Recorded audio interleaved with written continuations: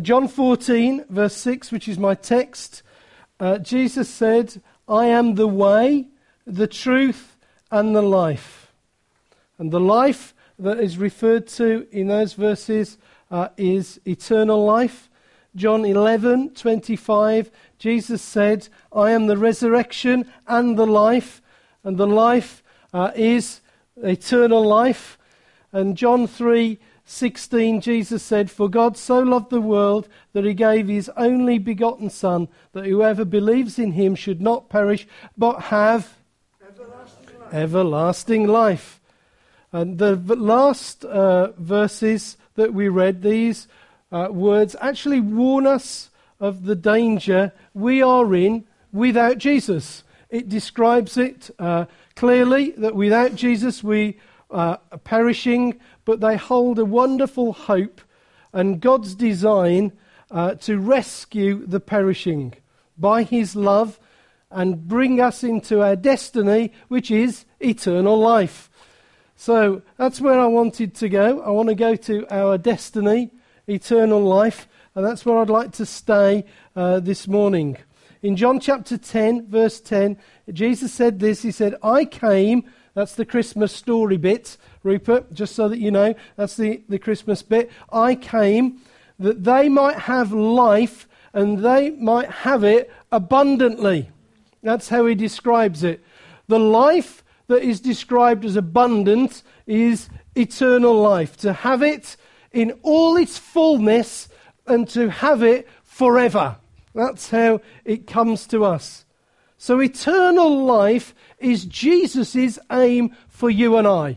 He wants to give it to us, and not only does he want to give it to us, he wants us to enjoy it. And actually, I'm on his side because I'm thinking that I would like you to also have it. I would also like you to enjoy it, which is a little bit difficult because I'm just looking at Chris this morning and he's frowning at me. So I'm just going to look this way a bit until Chris smiles, and then I'll know that he's enjoying eternal life. So smile for me, Chris. No, that ain't working. Okay. So what I'm going to do is walk you through some different stages of eternal life, some different aspects to it, and you need to ask some questions as you go in these stages, which is this exciting me? Is this where I am? Is this my experience? And when you get to those different stages, perhaps you might like to pray as we go through, Lord, I'd like to know this bit a bit wider than I do. I'd like to experience this a bit deeper than I do.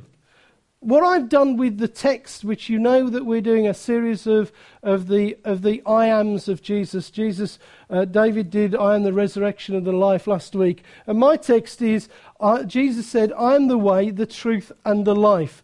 And what I've done is that I've cheated to preach this sermon. So what I've done is that I've missed out the way and the truth. So I'm just going to do, Jesus said, I am the life. I'm going to miss a bit out. And you can forgive me for that 70 times 7, because that's what the Bible says. So stage 1 is this, that in Christ, eternal life is in Christ. It's in Jesus. John chapter 1, verse 4, in him was life, and that life was the light of men. In him was eternal life. He was eternal. He is an eternal person. That's who he is. Or in John 14, verse 6, it says this again. Let's remind ourselves, I am the way, the truth, and the life. I am eternal life. That is who I am. Eternal life is first and foremost the life of the Son of God. It's God's life. It's his life. He is eternal. Therefore, it is very, very supernatural. Just so that you might know. It's not just charismatics that do the supernatural bit. Anybody that's saved, that comes into a knowledge of Jesus Christ, actually enters into a very supernatural world. It is supernatural. It's not something that we have by nature. So if we get it as a gift. It's a supernatural act. It's above what we can manufacture, and the eternal life is Christ's. It is something that he gives to us. How did he give us this gift of eternal life? Well, what happened is that he took on humanity. He took on mortality. In fact, what we know in Scripture is that it says that he died on the cross. And it says that God raised him. What does that mean? It means that he took on mortality. What did he give us when he died on the cross? He gave us his immortality. What an outstanding gift that must be. Surely that raises a little wow from what happened is that you lot and me, we were born dead in our transgressions and sins. He was born eternal, if he was born. We can't explain that. But he was there. He was eternal. He said, I will die. And he said to you guys, you will live. That is just super. That's stage one. You get so excited when you look at this. You think, my goodness me, how, when it's my soul must sing.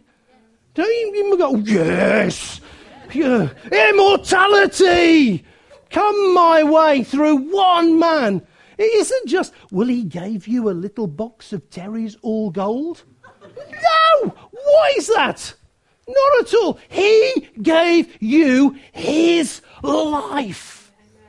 That's what he gave you. Outstanding, isn't it? There's 8 stages to come. Oh, stage 1. My goodness me. Stage 2. And you get Jonathan Edwards and Spurgeon in this sermon.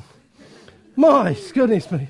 It can only get better. Eternal life comes to us through the word or the words of Christ. Just want to say to you, all you dry Bible readers, pa.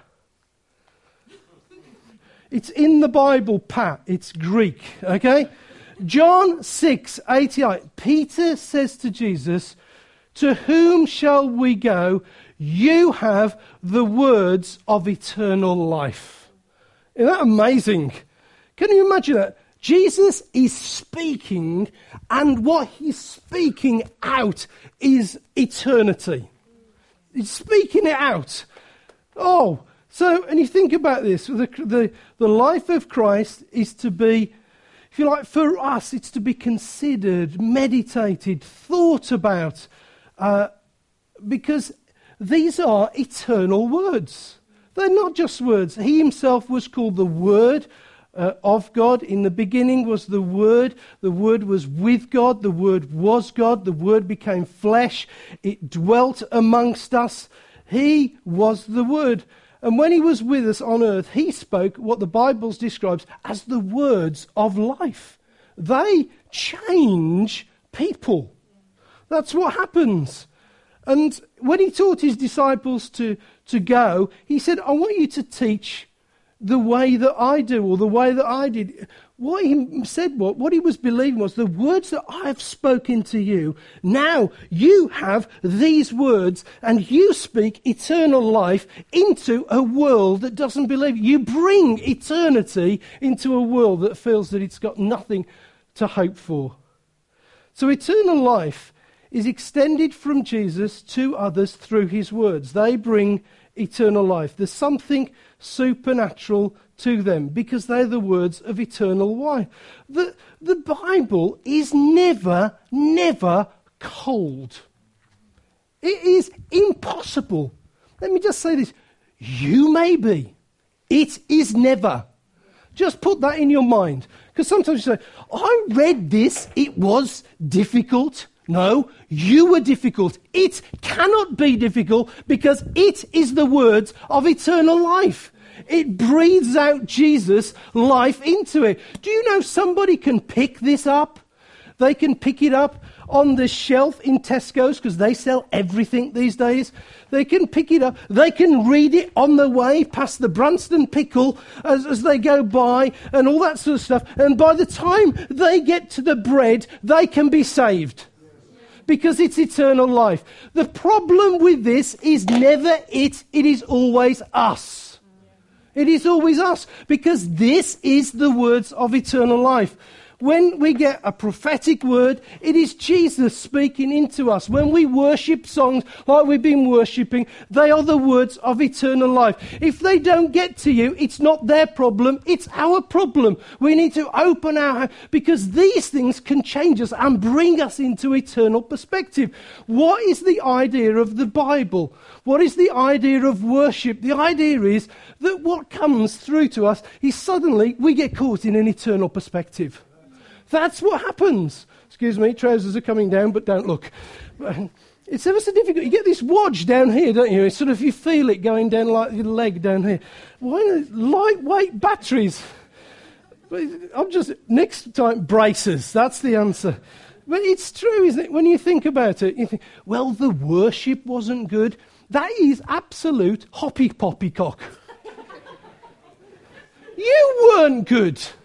That's the truth. You need to come back and say, you don't often hear this, do you? People come into, I was terrible in the worship today. No, it's him. He was bad.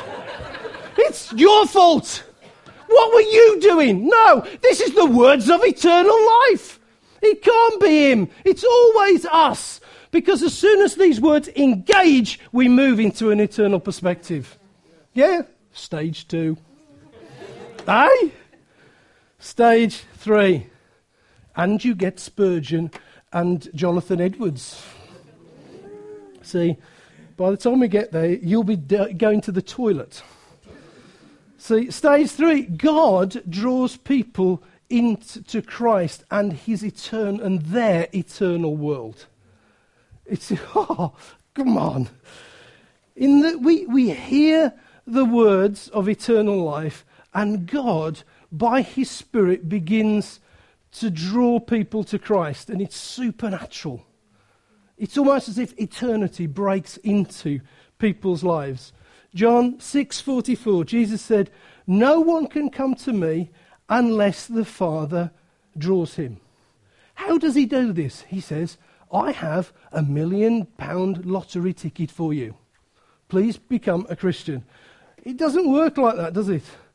Christ is where, Jesus is where eternal life is received. And if we come to him and if we're to have it, and the words of life that offer it, describe it and tell us how it happens, God has to draw us to it. It's a work of God. And God brings this eternity to play in our lives. John 3:20 describes how by nature we hate the light. We don't want to come. Because sometimes we know that if we're exposed to the light, our lives are also exposed. It is bad. And also, we just think, we resist it. How many resistant people do you know that actually came to God? All of us. We all did. We were all resistant because God brings eternity. You can't resist eternity. You can't do it. You can try. You can say, well, we have got, Chelsea Football Club scored 6 goals. They are the greatest force in the Premier League. You can't stop the supernatural work of eternity invading people's lives. It sort of comes after them and wraps them round and starts drawing them. It's sort of, I don't know if you've ever done this. Do you remember the things that used to come, think bike? Do you remember that? Well, it wasn't that people didn't think bike, was it? We all thought bike. It's that we all didn't think bike in the right way. And suddenly, Jesus comes into our lives, and there's a little bit of a resistance and that sort of stuff, and God brings eternity into things. And you hear strange things that happen, and they say things like, I think I'll come to church. Oh. And you think, what's going on here? You talk to them and you find somebody that's been resistant time after time after time again. And they say to you, would you pray with me about that? And they go, and you go, ooh. Because what you are thinking is you're not expecting that. But we should expect it, because when eternity breaks into people's lives, they become exposed to a little bit of eternity and begin to behave eternally themselves, because God draws them in. People know about him, but suddenly they see him for who he is. The eternal life sort of presses into their lives. Eternity presses into. God draws them. It's almost as if God has got this sort of balloon of eternity. And here's David Simpkins, the worst of all sinners. Apostle Paul crossed out then. And it's almost as if God brings this balloon to him and suddenly he takes it. And there's nothing that actually Dave Simpkins can do as the worst of all sinners. Why is that? Because God has brought an eternal pressure to bear. He brings all of eternity and he plonks it in you. Say, this person is really resistant to the Lord. What in comparison to what? Adolf Hitler? Pol Pot? Or that God brings and he says, no, I'm just going to bring the weight of eternity. And that's what he does. He draws people by opening up an eternal world to them. And it was how it was with us. Suddenly, I don't know whether you thought this when you were saved, you began to think some strange things about God and all sorts of... It was because God was opening up an eternal world to you. What happened next? Stage 4. You began to believe on Christ. We receive eternal life through believing in Jesus. This is immensely supernatural. It isn't that, well, we did an Alpha course. No. Well, we did a Christianity Explored course. And no. Not ever. Hoopy-poopy stuff, that is. It's just madness. No, you didn't. You didn't. God worked on you. It wasn't ever an Alpha course that worked on you. Not at all. When we hear the words of life and we submit to the drawing power of God and the supernatural weight that he brings with it of eternity, we believe in Jesus and we receive eternal life because he's eternal life. John 15:5 says this. We'll look at this a bit later in the I ams. I am the vine and you are the branches. In other words, by believing in Christ, we get grafted from this vine onto this vine, and the sap of that vine starts to run through our branches. That life seems to come through. Eternal life seems to happen. And you see that happening, that you see unfolding. You see, we think, well, we just began believing. No, you never began believing. God began opening up a revelation. So you said, yeah, that's true. You just said, well, I believed. No, you can't just believe. It is a supernatural work of God that causes you to believe. And life, what happens is you get grafted on, the life starts pumping through, and revelation comes. I don't know if you've ever been in this situation where you've ever thought of this, where you say, how many times have you been with someone who's not Christian and you said, and the light came on? Loads. Absolutely loads. It just comes on. It's because believing in Christ isn't just sort of, well, I just believed those values, now I believed these values. No, these values come within eternity with them. Something is going on here that is beyond what you and I can conceive. That's beyond just, well, I believe in these few things. You say that, well, now I believe that Jesus is the Son of God, he rose from the dead. No, you don't.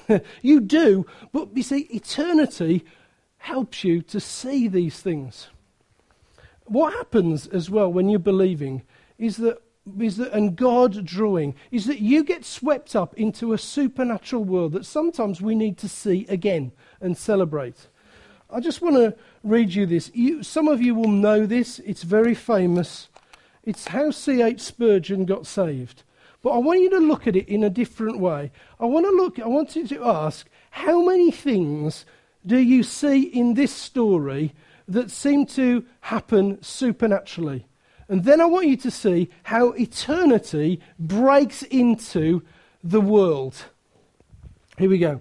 Put the glasses on, because I changed the font and then I can't read the font. I changed the colour, which is no good.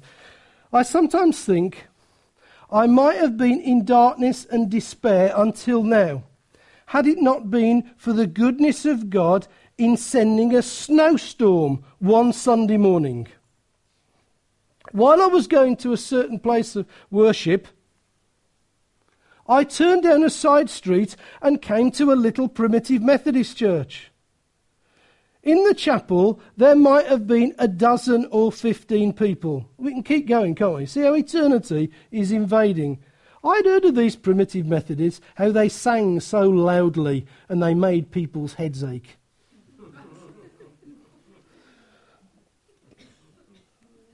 It's like sitting next to me on a Sunday morning, okay? But that did not matter to me, because I wanted to know how I might be saved. The minister did not come this morning because he was snowed up, I suppose. See how they're adding up on this. At last, a very thin-looking man, a shoemaker, a tailor, or something of that sort, went up into the pulpit to preach.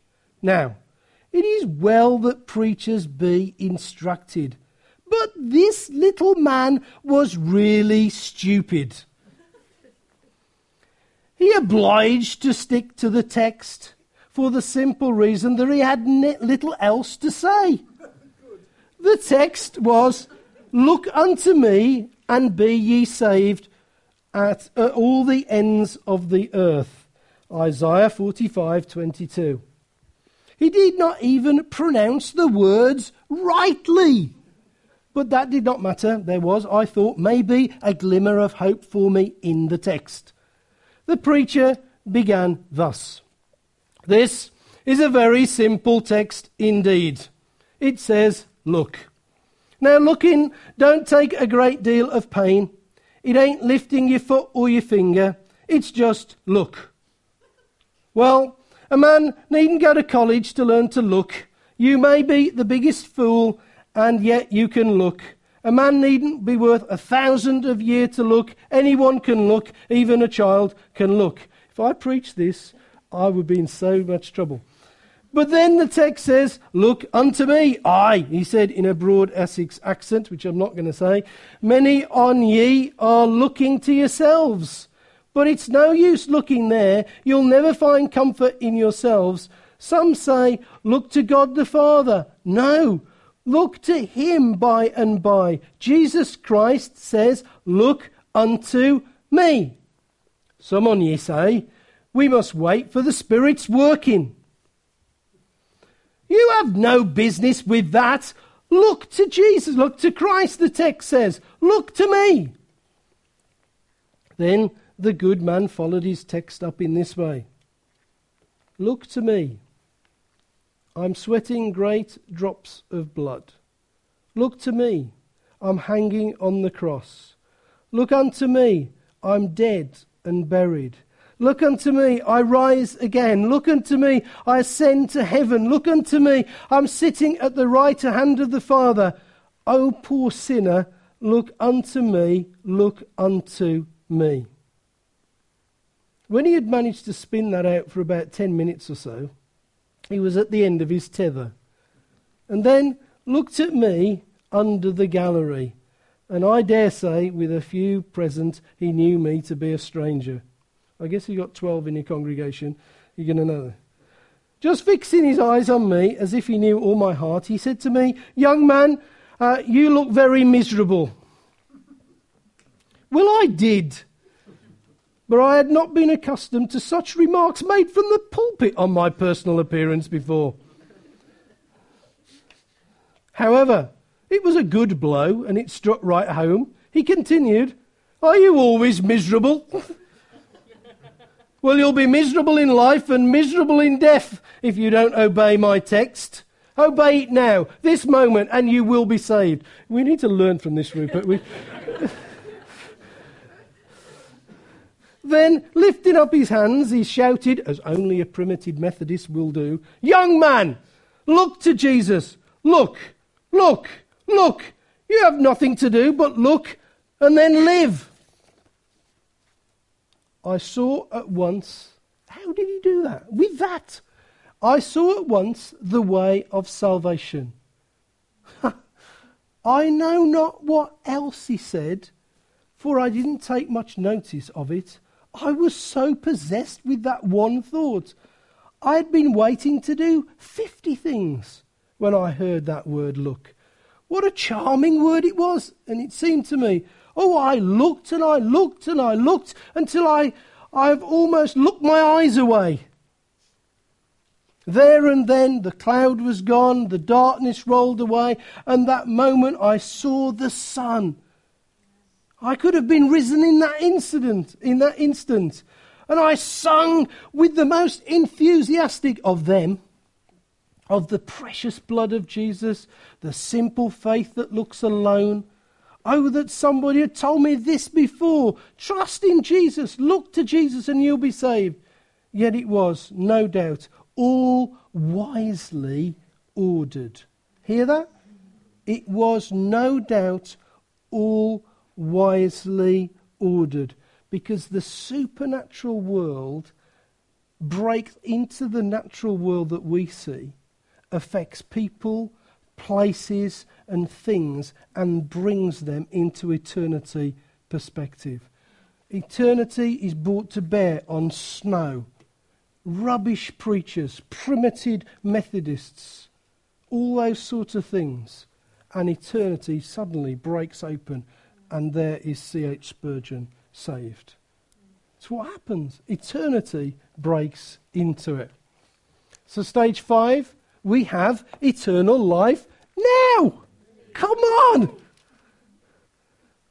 I didn't believe this, I thought I had eternal life then. In believing Jesus, we have got it now. It's not just in the future. John 5:24, Jesus says this, "Truly, truly, I say to you, he who hears my word and believes him who sent me has eternal life." Not will have, but has now. I'm looking at a bunch of eternal people. You are looking at an eternal man. It just sounds rather strange. Text goes on, it does not come into judgment. Do you hear that? And does not come into judgment. Why? Because Jesus has been judged on your behalf out of death into life.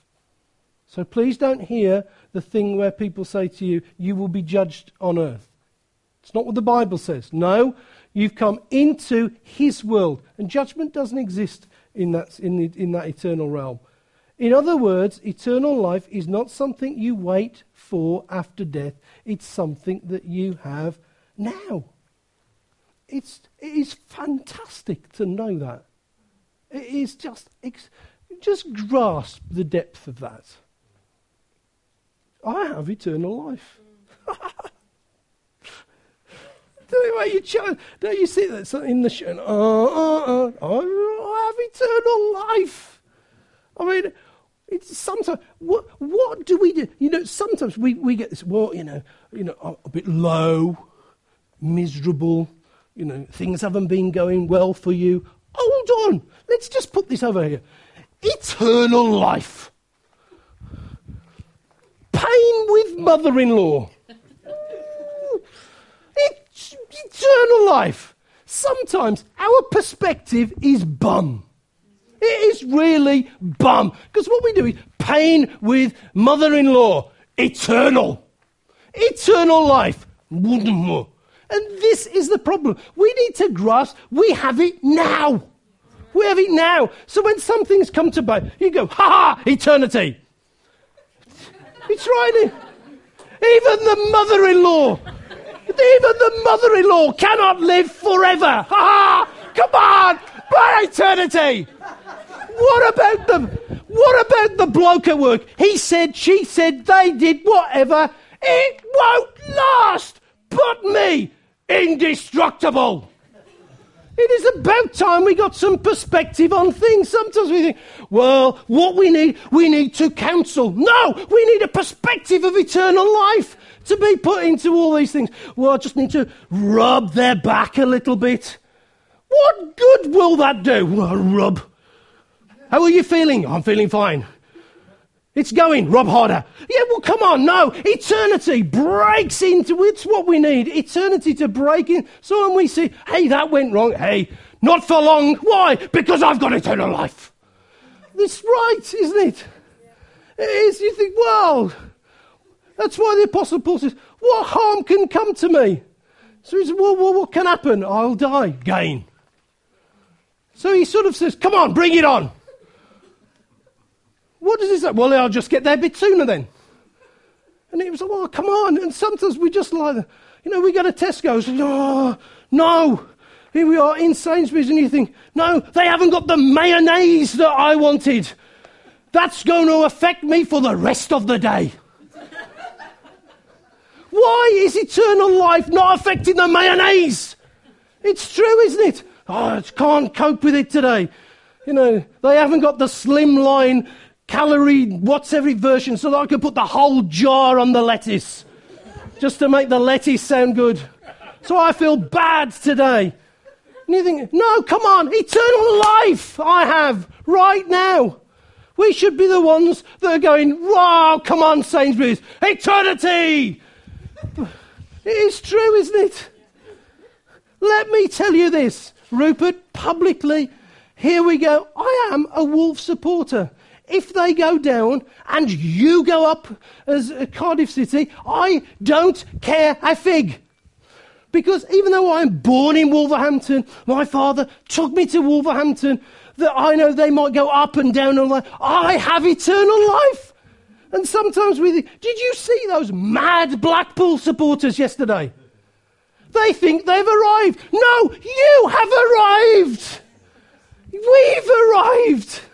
We should be as mad as the latter because we have it. Go on. Stage 6. It's personal. It is very personal.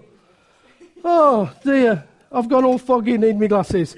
Okay, eternal life is very personal. Eternal life happened in before the world was created. Yes, it was between the Father, the Son, and the Holy Spirit. Yes, therefore, it is about a relationship. The fundamental thing is about a relationship. It is nothing less. So when Jesus in John 17 verse 3 defined eternal life, he defined it like this. This is eternal life, that they know you, the only true God, and Jesus Christ, whom you have sent. I don't want you to just think, I've got this thing that suddenly I will glow. No, eternity is an access into a personal relationship with Jesus forever. Eternal life is very personal. It is about an intimate knowing of God that didn't come your way. It's not an inoculation against the disease of death. I think, hey, I became a Christian, eternal life. No, that is not the way. It's not a spiritual antibiotic. It's a conscious experiencing of knowing and relating and enjoying God, Jesus, and the Holy Spirit. That's what it's about. I've got this personal relationship now. I've got, two or three gather. Oh, blow me, I'm on my own. No, I've got this personal relationship with Jesus now and forever. He walks with me. What does the Bible say? When I sit, there you are. When I rise, there you are. When I go down to the depths, there you are. It's very, very personal. I am in Christ. He's in me. It's the way that it is. It's almost as if we've made eternity into something that is sort of, it's all about many mansions and ruby roads and all that sort of stuff, which is all great imagery. But actually, it means that I now fellowship with these people forever. I think, wow, it is like I can know them and will know them forever. That's why you see in John chapter 1 verse 4, in him was life, and the light of life was men. The life is the light. What does that mean? It means that I believe that when the life of Christ comes into our life through faith, it sheds light on Jesus. It brings an eternal perspective of what we see. It brings an eternal perspective of what we see about the Father and about... You think about this, the way that it happened. Once you didn't see them with an eternal perspective, then what happened is that you saw them through the fog of faith. You saw enough to be saved. That's what happened. And then the lights sort of switch on, and this journey is a journey of developing our personal knowledge and relationship with the Trinity so that we can go and spend eternity with them. That's what it is. That's how it happens. I'm getting to know, I'm talking to him, he's talking to me, with me, and that sort of stuff. This is eternal life, that they may know you. It's personal knowledge. We can commune with him now. Please resist duties and rituals with a harsh axe, because it is always personal. Worship should be personal. Church should be relationship. We reflect the Trinity. That's what we are. We're group. You know, that's just methodology. What is that? No method. Come on. This is about we need to teach people to know the person of Jesus, because this is what it's about. You know, when you see that thing in the Garden of Eden, it is a picture, you know, where God walks with Adam in the cool of the night. This is it. This is the eternal perspective. I want to walk with you and talk with you along life's narrow way. And the older ones that knew that one, you're sad. So 7, it's not interrupted by death. Eternal life isn't. Hear this. Dave Simpkins said this. But also, the Bible did. Now, I know that you think that Dave Simpkins has more authority sometimes, but he doesn't. Listen to what Dave Simpkins read. John 11:25-26. Jesus said, I am the resurrection and the life. He who believes in me shall live even if he dies. It's there, folks. You say, oh, well, this is a bit strange theology. No, Dave Simpkins read it. 26. And everyone who lives and believes in me shall never. It's simple, isn't it? I think what he means is this. Everyone who has eternal life by faith will never have that life stripped away from them, even if they die. He will live. Physical death will not turn eternal life into temporary life. Do you know, Christian funerals are so sad because we lose friends. And losing friends and family is just... it's just downright tough and hard, isn't it? You know, I have to say this, looking at, you know, I don't know whether you think this, but my kids will go mad. Fortunately, they're both not here, so I'm all right. I don't know whether you think this, and I don't know whether Callie thinks this. I sometimes sit there and think, I wonder what would be best, me or Callie first. And you probably think, that is really strange to think of. So I work this out, and occasionally I've thought, I've even had a word with the Lord about it and said, what do you think is better? He never answers me, but I sort of think, and I think, what would be the best for the kids? And I often think, no, the kids would be better off with the mum than me. and I don't know whether you ever go, perhaps you don't, perhaps you never go down this conversation. See, if you're young, they're all going, what? But, you know, as you get older, and I just think these sort of things, and the only conclusion that whatever happens in our family, and I know that what you might think of me, that it will be incredibly sad for our kids, whatever way it is, and the remaining person. And I have to say, from the pulpit here, if I can, I look at it and I thought, I don't know how I'm going to live without her. I just don't know how I'm going to do it. We've been 27 years marriage and all that sort of stuff. Pardon? Yeah. And some of you are longer. Just to remind me how inadequate I am. But in the end, one of us will go. And the other one will now have to live the latter part of their life at their weakest point without the one that has been with them for the longest time. And yet, I also think that although that's true, that it is that Christian funerals are one of the most powerful moments that you can ever be involved in as a pastor. Because they are incredibly full of hope. Because you can sit in front of a people and you can say where they are. And you can say, you don't sit there and say, well, they've been a good person. They've worked for the council and drawn their pension. Or something like that. They were in the fire brigade, and you give that sort of stuff. You can actually say with tremendous authority, everyone who lives and believes in me shall never die. Right. Thank you, Denzel.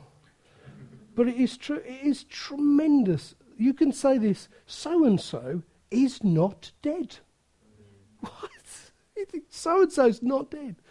Because Jesus said, it is wonderful. We are not interrupted by death. Remember the thief on the cross. Today you will be with me in paradise. What a wonderful thing. Well, I just think, and I don't know how I'm going to cope either way, with death or whether I'm left alone. But one thing that I know about Callie and I is that our lives will not be interrupted by death. That's the way. And I hope that I'll be able to encourage our kids in that way. 8, 2 to go. I'll make them quick. Stage 8, made complete at the resurrection. Eternal life will be made complete when our bodies are raised from the dead and we are united with our spirits. John 6:40, Jesus said this is the will of the Father, that everyone who sees the Son and believes in him may have eternal life. And I myself, what a fantastic, I myself will raise him up on the last day. I'll do that job. Let me do that. Whoa, come on, thank you, Jesus. He's not just the eternal giver of life. He's the giver of resurrection. He's the raiser of our bodies. We have lost many of our friends. They're alive with eternal life in heaven. That's 2 Corinthians 5:8 and Philippians 1:23. But our fullest experience in the history of time will be when Jesus returns and there's a shout in the heavens and the dead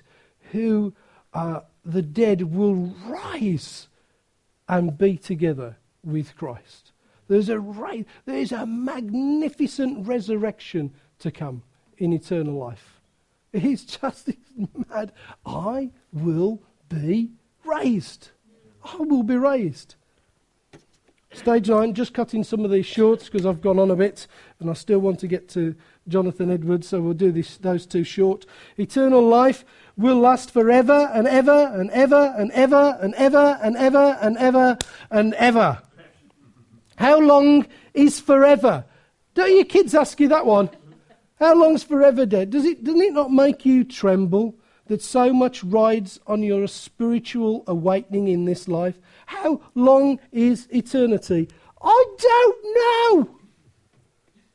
That's the idea. The idea is Chris, in all his simplicity, tried to describe God. We cannot describe eternity. Because all we can think is, what have I got to do tomorrow? So we cannot get our heads beyond it. This is the best illustration that I can find, and please let me apologise for it. because some of you might have heard it before. Those that have been married for 30 odd years plus probably will have, but I do apologise to those. So, Peter, if you've heard this before, let me apologise. How long is it? I once heard described like this. If a little bird should fly from the coast of the sea to a great plain and deposit 1 grain of sand every 1,000 years, it's a long-living bird, Rupert, when the mound of sand is the height of Mount Everest, eternity will just have begun. Oh, come on. Come on. Isn't that wonderful? I'll do that once more, because I think if a little bird should fly from the coast of the sea to a great plain and deposit 1 grain of sand once in every 1,000 years, when the mound of sand is the height of Mount Everest, eternity will just have begun. Hey? That's better than long life milk, isn't it? Come on. Hey?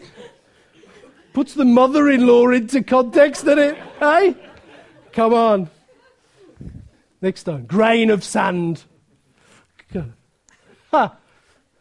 Oh, sorry. Yes. Why does eternity exist? Not stage 1. It exists because it will take us that long to experience and know the inexhaustible glories of God. Why does it exist? Because you think you know. I have a relative. Only one, but I have one. And sometimes this relative will tell me of what he knows about God. And sometimes in this world, you will have people, and they will say something like this, I am not going to this because I know Silas. What is the point of this conference? Because I have done these things before Rupert.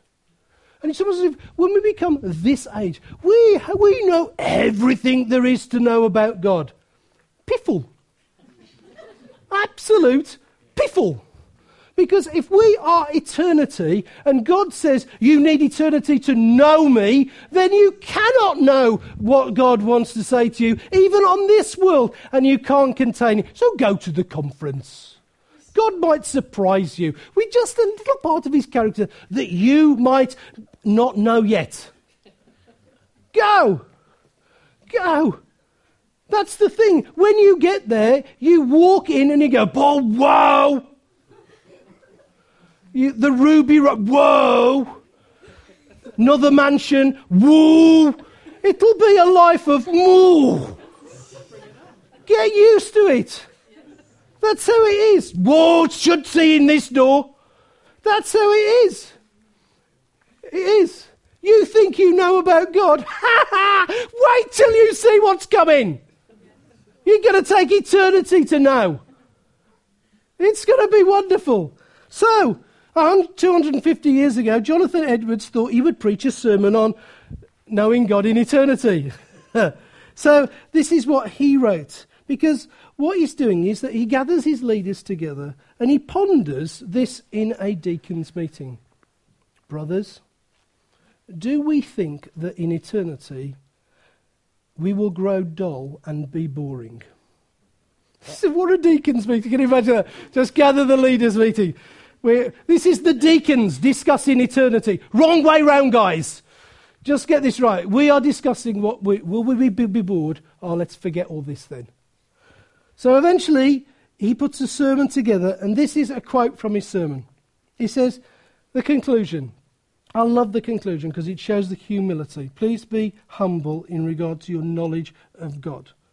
The fountain that supplies the joy and the delight which the soul has in seeing God is infinite. The understanding may extend itself as far as it will. It doth but take its flight into an endless expanse and dive into a bottomless ocean. It may discover more and more of the beauty and the loveliness of God, but it never will exhaust the fountain. He stops and he considers Ephesians 3 verses 18 and 19. Reads this out from the pulpit. That you may be able to comprehend with all the saints what is the breadth and the length and the depth and the height, and to know the love of Christ which passeth knowledge, and that you might be filled with all the fullness of God. He stops. We can never by soaring and ascending come to the height of the love of God. We can never, by descending, come to the depth of it, or by measuring know the length and the breadth of it. Let the thoughts and the desires extend themselves as they will. Here is space enough for them, in which they may expand forever. How blessed, therefore, are they that do see God, who come to this exhaustless fountain, after they have had the pleasure of beholding the face of God for millions on millions of ages. It will not grow a dull story. The relish of his delight will be as exquisite as the day we entered. So where are you in the stages of eternal life? Christian, where are you? Does it govern? Does eternity govern your life, your fears, your attitudes, your character, the things you do? Is eternal life the thing that makes you and helps you make the decisions that you do? Let me encourage you to live eternally now. What if you're not a Christian? Maybe even this morning you've thought, yeah, I see this. I see this wonderful gift of eternal life that Jesus bought for me. And I no longer want to resist you. I will trust you for everything. Well, Jesus said this, I am the way, the truth, and the life. He's the way that you come to receive this eternal life. And in John 3:16 it says, and whoever believes on Christ will not perish but have eternal life. You can receive your eternal life right now.